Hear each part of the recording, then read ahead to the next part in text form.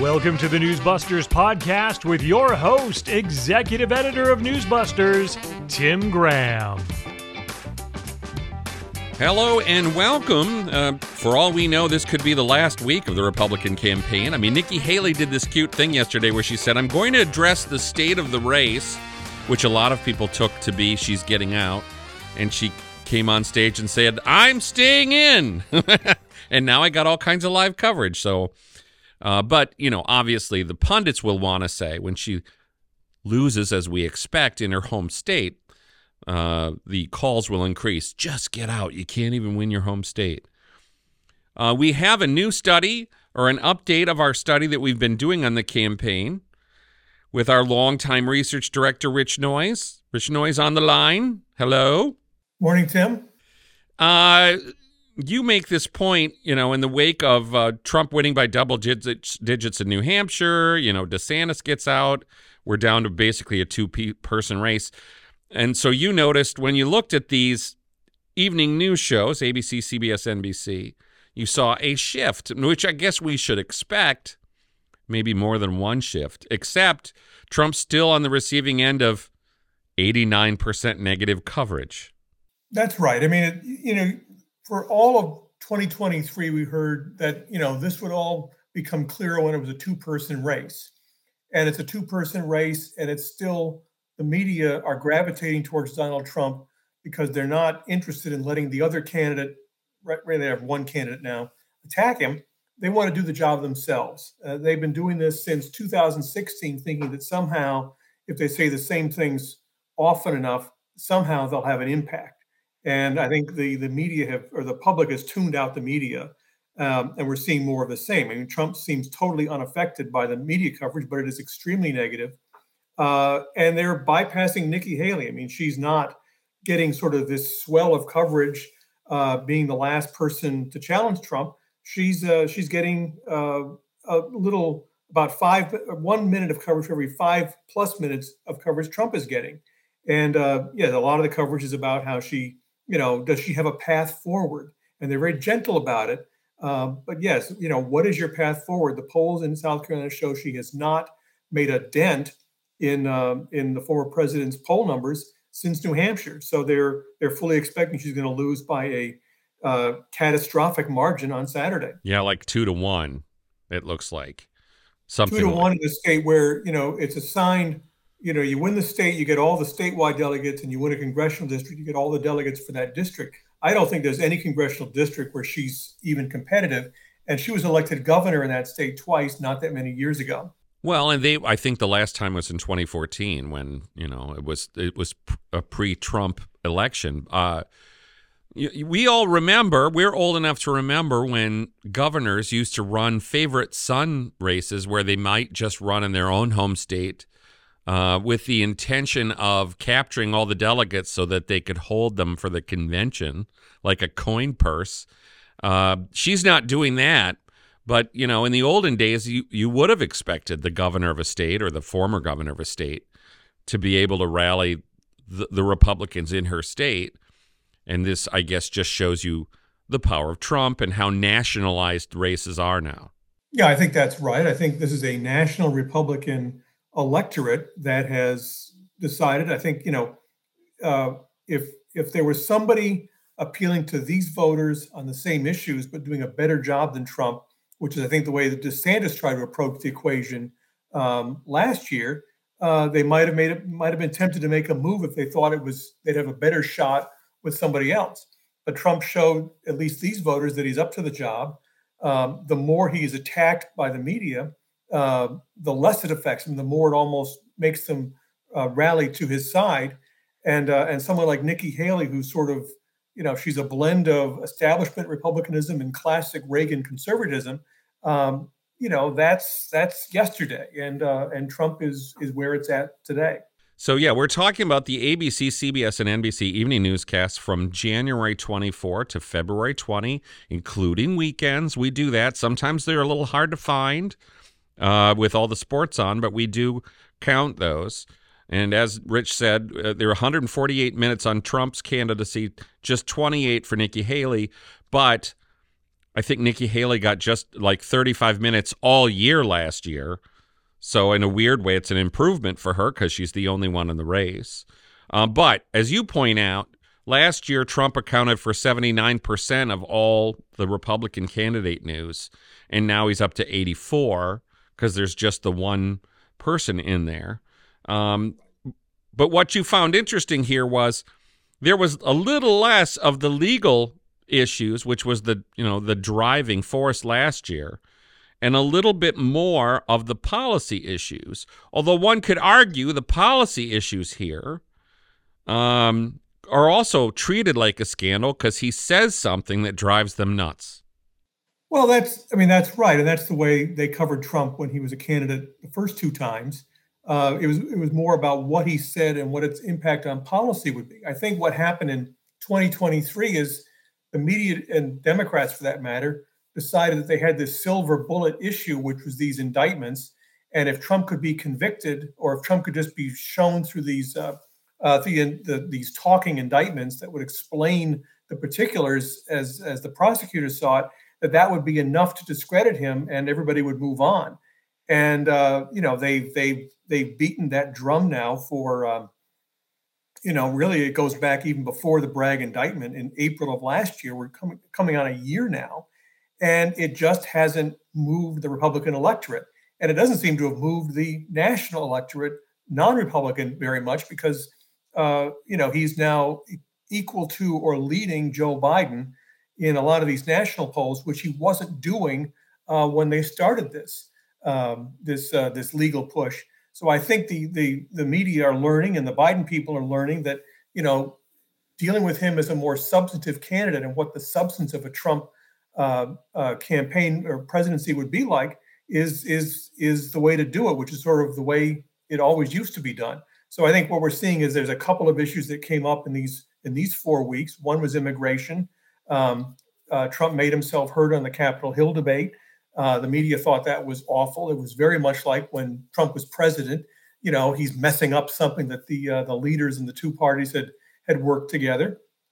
And then there was the talk about NATO. Now he was, there was a NATO summit, I want to say in 2017, where there's a picture of him glowering at Angela Merkel, and so this is not new either. Mm-hmm. But they're giving this more prominence now because I think they realize they've got to branch this out. I mean, because the focusing on just the legal cases is seems to have not dented him one bit. Now it could also be seasonality. We're going to get to a point at the end of March when he's actually with a trial.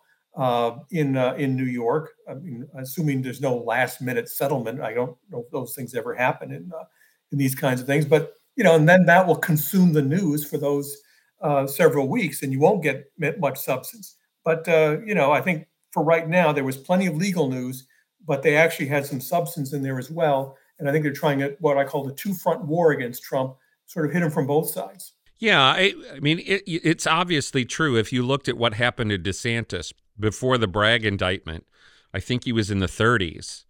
And the Bragg indictment and the succeeding indictments, that's where Trump really came on. And so I don't think the left and the media are such geniuses that they expected that would help Trump.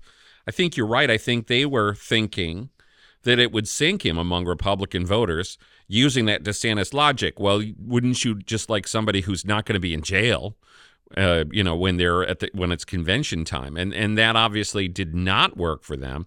But yes, as you suggest, it has to be befuddling that despite this independent voters don't seem to be appalled by the legal situation.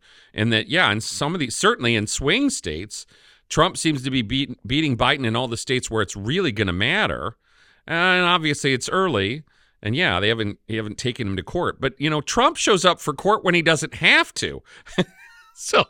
I think when you look at for example, the finding here in the civil case, the civil fraud case, you have such I feel, an extreme remedy that's going to have a rally around, the base will rally around Trump when they're basically saying, you can't engage in business for 3 years, and we're going to take all of your stuff away.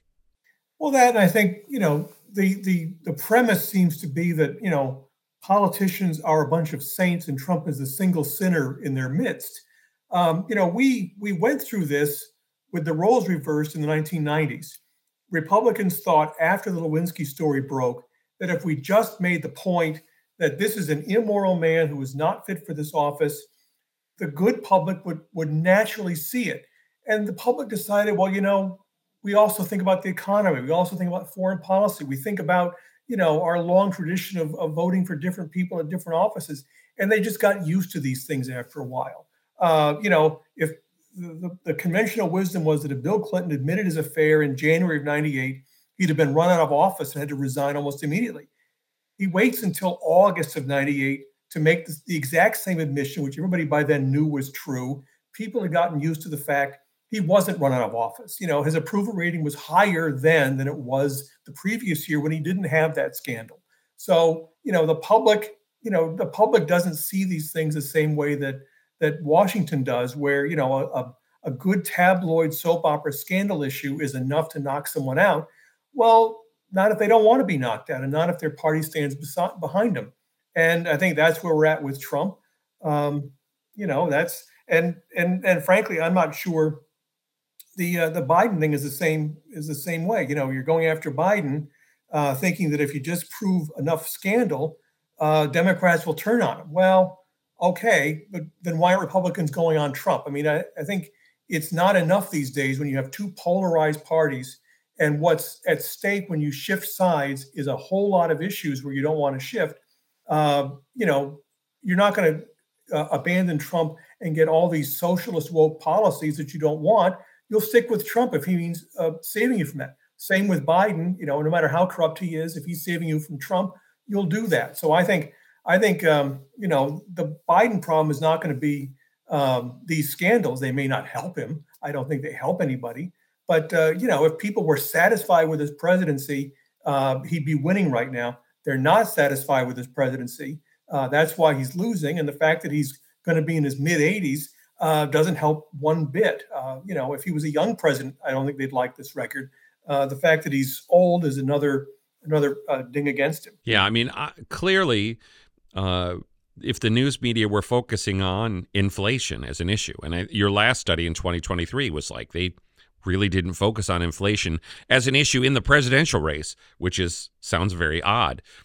Obviously now immigration is going to become an issue because the border does seem to be in crisis, and it is one of Trump's favorite issues. And the idea that these immigrants now are inundating so-called sanctuary cities has taken it to a rather interesting place. But these are still, 24% of the coverage that they're giving us is that overwhelmingly they're focusing on the legal cases. And so this is the only way I get a little upset at the Biden scandals. I assume that the Biden scandals were going to do Biden in. I just think that the news media has this calculus that because you can't cover the Biden scandals because somehow it normalizes Trump. It's that sort of impulse. And the whole notion that they tried to squelch all these things in 2020 before people voted. And now this is exactly the time when a news media should come back around and say, well, what did we not give the electorate the last time? And they're not really doing that. Well, this goes back to 2016 when you had all these deep thinking journalists telling themselves that, yes, being objective is fine in normal times, but now the stakes are so bad, we've got to get off the bleachers, put on the jersey ourselves and fight. And, I think a lot of Democrats thought, okay, we'll have these authoritative, objective journalists join our side. It'll give us extra credibility. Well, what it did was it made journalists seem like politicians, which they were acting like, and it actually helped ruin whatever remained at that point of the credibility of the profession. So they didn't actually help themselves or their cause. And I think they hurt the broader issue of journalism as well. I mean, it is something, and I think now they're stuck with it. And you're right, they're seeing this through a very partisan lens. They don't want to cover the Biden scandals because they think even if Biden, how does Hunter Biden actually make millions of dollars with no apparent skills? Well, you have to explain that somehow. Well, you explain it through selling of influence. Now, was this all a wink and a nod, or was this something serious on Joe Biden's part? Who knows? I mean, maybe they'll figure it out. Maybe they won't. I'm not sure it'll change many votes. But if they covered it the way they would cover any politician before 2016, it would be terrible for Joe Biden. But they're not going to, because they think it'll be good for Trump. Well, I mean, if scandal were 70% of Biden's stories, I mean, nobody expects that to ever happen. And now I know you're not. But you saw it just a few days ago. It was after the Hur report came out. Biden came out and he basically said this is a prosecutor who's playing politics instead of being a dispassionate prosecutor, and it's a media that's trumping this all up. He went after the whole lawfare argument and a biased media. He sounded like a Republican. I mean, there's no difference when they get into scandals as to how they're going to react. They want to keep their base from agreeing that it's true. And so, yes, Biden went for exactly the same, arguments that Trump would, and I think that's what you have these days. Is as long as you don't admit you're wrong, your base doesn't have to believe you're wrong. Yeah. Well, but it's odder in Biden's case because it's like, Mr. It was his Justice Department. Right. Mr. Hur was put in there by Merrick Garland, which, of course, this is, to me, one of the hilarious fictions that the news media has tried to pretend that the Biden Justice Department is somehow nonpartisan. I mean, we know that they know better than that.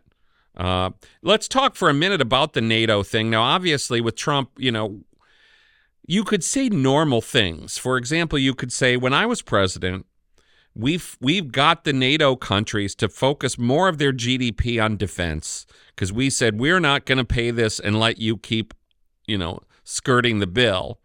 But he comes out and does it Trump's way, which is to say, well, I'd just tell you, if you don't pony up, I'd tell Putin, do whatever the hell you want to Estonia. I mean, it's just like, what is this, a cartoon? And this is where you just say, he knows what that's going to do, and that's why he does it. Yeah, I mean, he wasn't speaking to the allies at that point. Maybe he was a little bit. He was speaking to his audience, who think that America's been getting, ripped off for years and years and years, and they're sick and tired of paying all the world's bills. Now, I think Europe is actually, if you look at it, has actually done more than you might have expected with the Ukraine issue. We've done an awful lot too, but they just recently put up, I think, $55 billion for it. So they're not exactly sitting on their hands waiting for us to kick in. But yeah, it got a lot of energy. It got a lot of attention. There's a story to tell there where Trump, by pushing hard, has actually made Europe a lot more serious about paying for their own defense. And they've become a lot better at it than they were before. They're still not as good as we would want them to be, or that their agreement would require them to be. But it is getting better.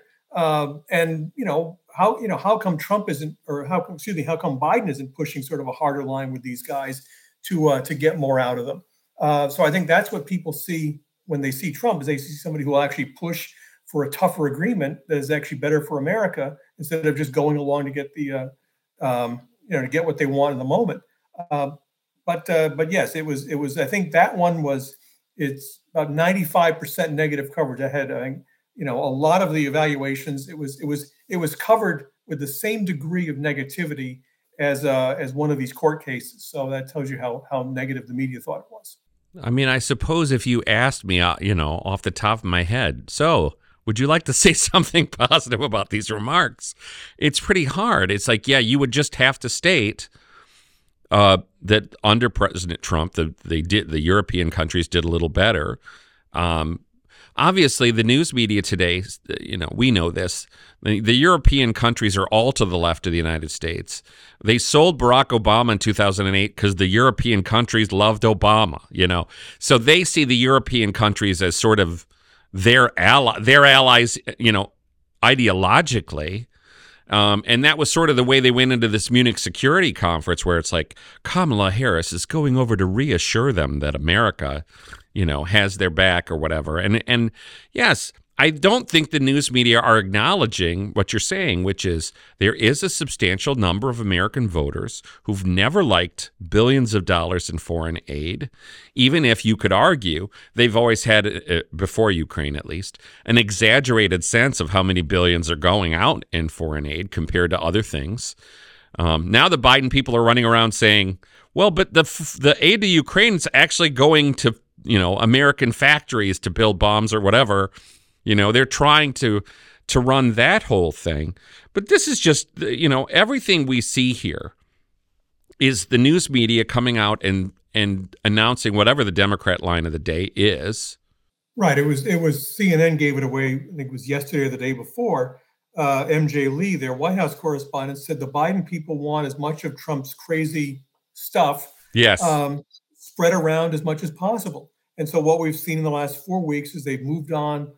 Well, they haven't moved on from the court cases. They never will. But they have added to that more of Trump's crazy stuff because they think that is a way to reach out with more voters. And the media are carrying that message. Yes. Well, and this is what, to me, again, you mentioned MJ Lee. I mean, MJ Lee is the one that had Biden outside the White House and was asking him, would you say the Republicans have blood on their hands for Andrei Navalny's death in prison? I mean, excuse me, MJ Lee, that's some crazy stuff that you're unloading. What was interesting about that was maybe because Biden didn't agree with her, you didn't see that exchange anywhere. I don't know if you saw that exchange on CNN, except she came on to talk about it for a minute, so we knew it was her. But, this is the other dramatic imbalance between the candidates. We all remember the White House press basically asking Trump several different ways how many COVID deaths were acceptable on his watch. They just don't ask Biden questions of that nature at all. And I know you didn't. Again, we're not counting up the Biden right now, but it seems to me like the Biden sound bites are always the most, just like the Karine Jean-Pierre sound bites. They're the most anodyne. You can have confidence in me sound bites.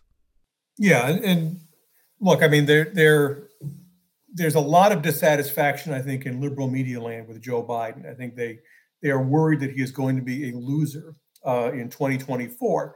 But they're not being disrespectful. They're not going hammer and tong at him.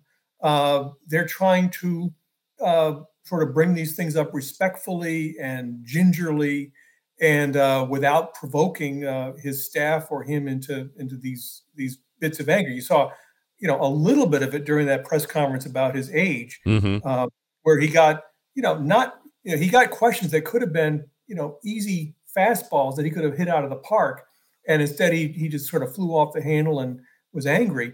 But with the exception of Peter Doocy, who actually asked him, I think, a sort of a zinger of a question. But this is until Biden sort of resets his own narrative by actually showing he's on top of the game and capable of actually winning something, I think he's gonna have a very hard time even with this press corps. But you're right, they're not going to treat him like Trump. They're going to treat him even as Trump light, but they're going to treat him maybe as Mr. Yesterday and start getting more and more fidgety, looking for Mr. or Mrs. Tomorrow. Yeah.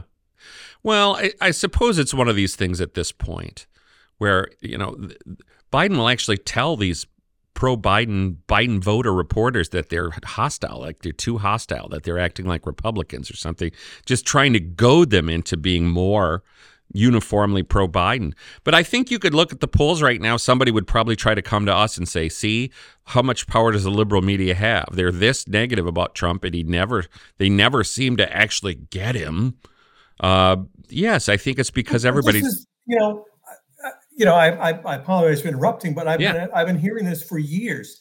They're trying to judge the quality of journalism by the outcome and how society changes as a consequence of it. Yes. They're trying to, you're only a good journalist if you coerce people to your point of view. Right. That's not what journalism is supposed to be. It's supposed to be showing a fair view of all sides of a debate and letting the public make up its own mind, because elections are meaningless if the public is simply driven or led or propagandized into one conclusion. You've got to let people vote their values, vote their opinions, vote their own mind.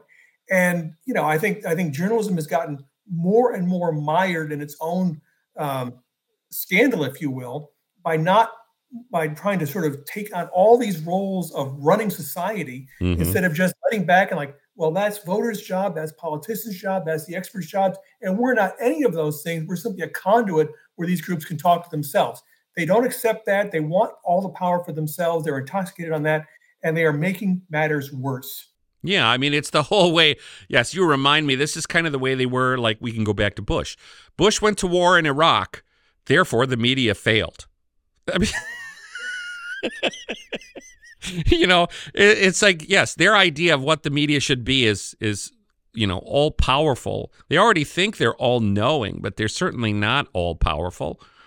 And, I think what's so helpful about what we are doing is just trying to suggest to people they aren't doing what you have just stated. Journalism should be humble. Journalism should try to prevent a forum for a diversity of views. I mean, they're not doing that in the Republican race really right now. They're not giving that candidate equal time. I think the only thing we could say, Rich, on their behalf is they certainly haven't allowed a Democratic race. They've squashed that. That's very pro-Biden on their part. That's right. I mean, no, Nikki Haley is getting tons of coverage compared to Dean Phillips. Dean Phillips is all over New Hampshire. Well, I have to explain who Dean Phillips is because, nobody knows who he is because he hasn't got any coverage. Well, he's a congressman from Minnesota, and I, for some reason, had mistakenly thought he was up near Duluth, when no, he's in the suburbs. He's in the suburbs of the Twin Cities. I think he's in term 2 or something. I think he was elected and came into office in 2019. He wanted to get somebody else to run, and nobody would. So, I think Dean Phillips, if Biden loses, Dean Phillips is going to say, I told you guys. How many times did I tell you guys? Especially now that the age issue has become what it is. In a couple of minutes or a minute, what's your crystal ball going forward here through November? Oh, well, I guess the question is, do we have Trump and Biden for the duration? Right. If we have Trump and Biden for the duration, it is going to be exactly this. It is going to be tepid coverage of Biden, unenthusiastic, but he's the best we've got, and the rest of it is going to be sort of this, sweet meteor of death hitting America. And with Trump, it's just going to be pounding him day in and day out, night after night on the ethics cases, the legal cases, the positions he had. It is going to be, it's going to be a referendum on Trump again as far as the media are concerned, right? Because a referendum on Biden doesn't work so much for the Biden people. Right. Well, I mean, and let me just say what it should be. It should be also a referendum on what the core Democratic Party would be for, because that's what's going to come on that side after Biden, and that is a lot more radical and a lot more leftist than Joe Biden himself, and that's been Biden himself has been unpopular on that score. Imagine when you put that on steroids in the years to come. Yeah, I mean, there has been actually a little bit of interesting coverage where this is where the anti-Biden coverage comes from. It's when they go and they say, well, we're here in the suburbs of Detroit, and these people really don't like Biden because they like Hamas. And but the difference, Rich, of course, is that they always present, the ultra-conservatives are going to be the death of the Republican Party, and pro-Hamas people on the Democrat side is just, what an interesting point of view. Not like it's going to damage the Democrats by being too far to the left or too pro-terrorist. Right. So, I mean, we're going to keep at this. We're going to have to figure out at some point whether we do some Biden numbers or what the pattern here is as we approach that general election. But Rich, we appreciate everything you do and bringing to this all that you, all the methodologies and experience you bring to the table. We do serious research here. We don't just do the silly what Sonny Hostin said on The View today, what Joy Behar said on The View. We do some serious research over months and months or years to give you a sense of how the media just do the same thing day in and day out. So that's why you got to come to Newsbusters once, twice, 24 times a day. Thanks for listening.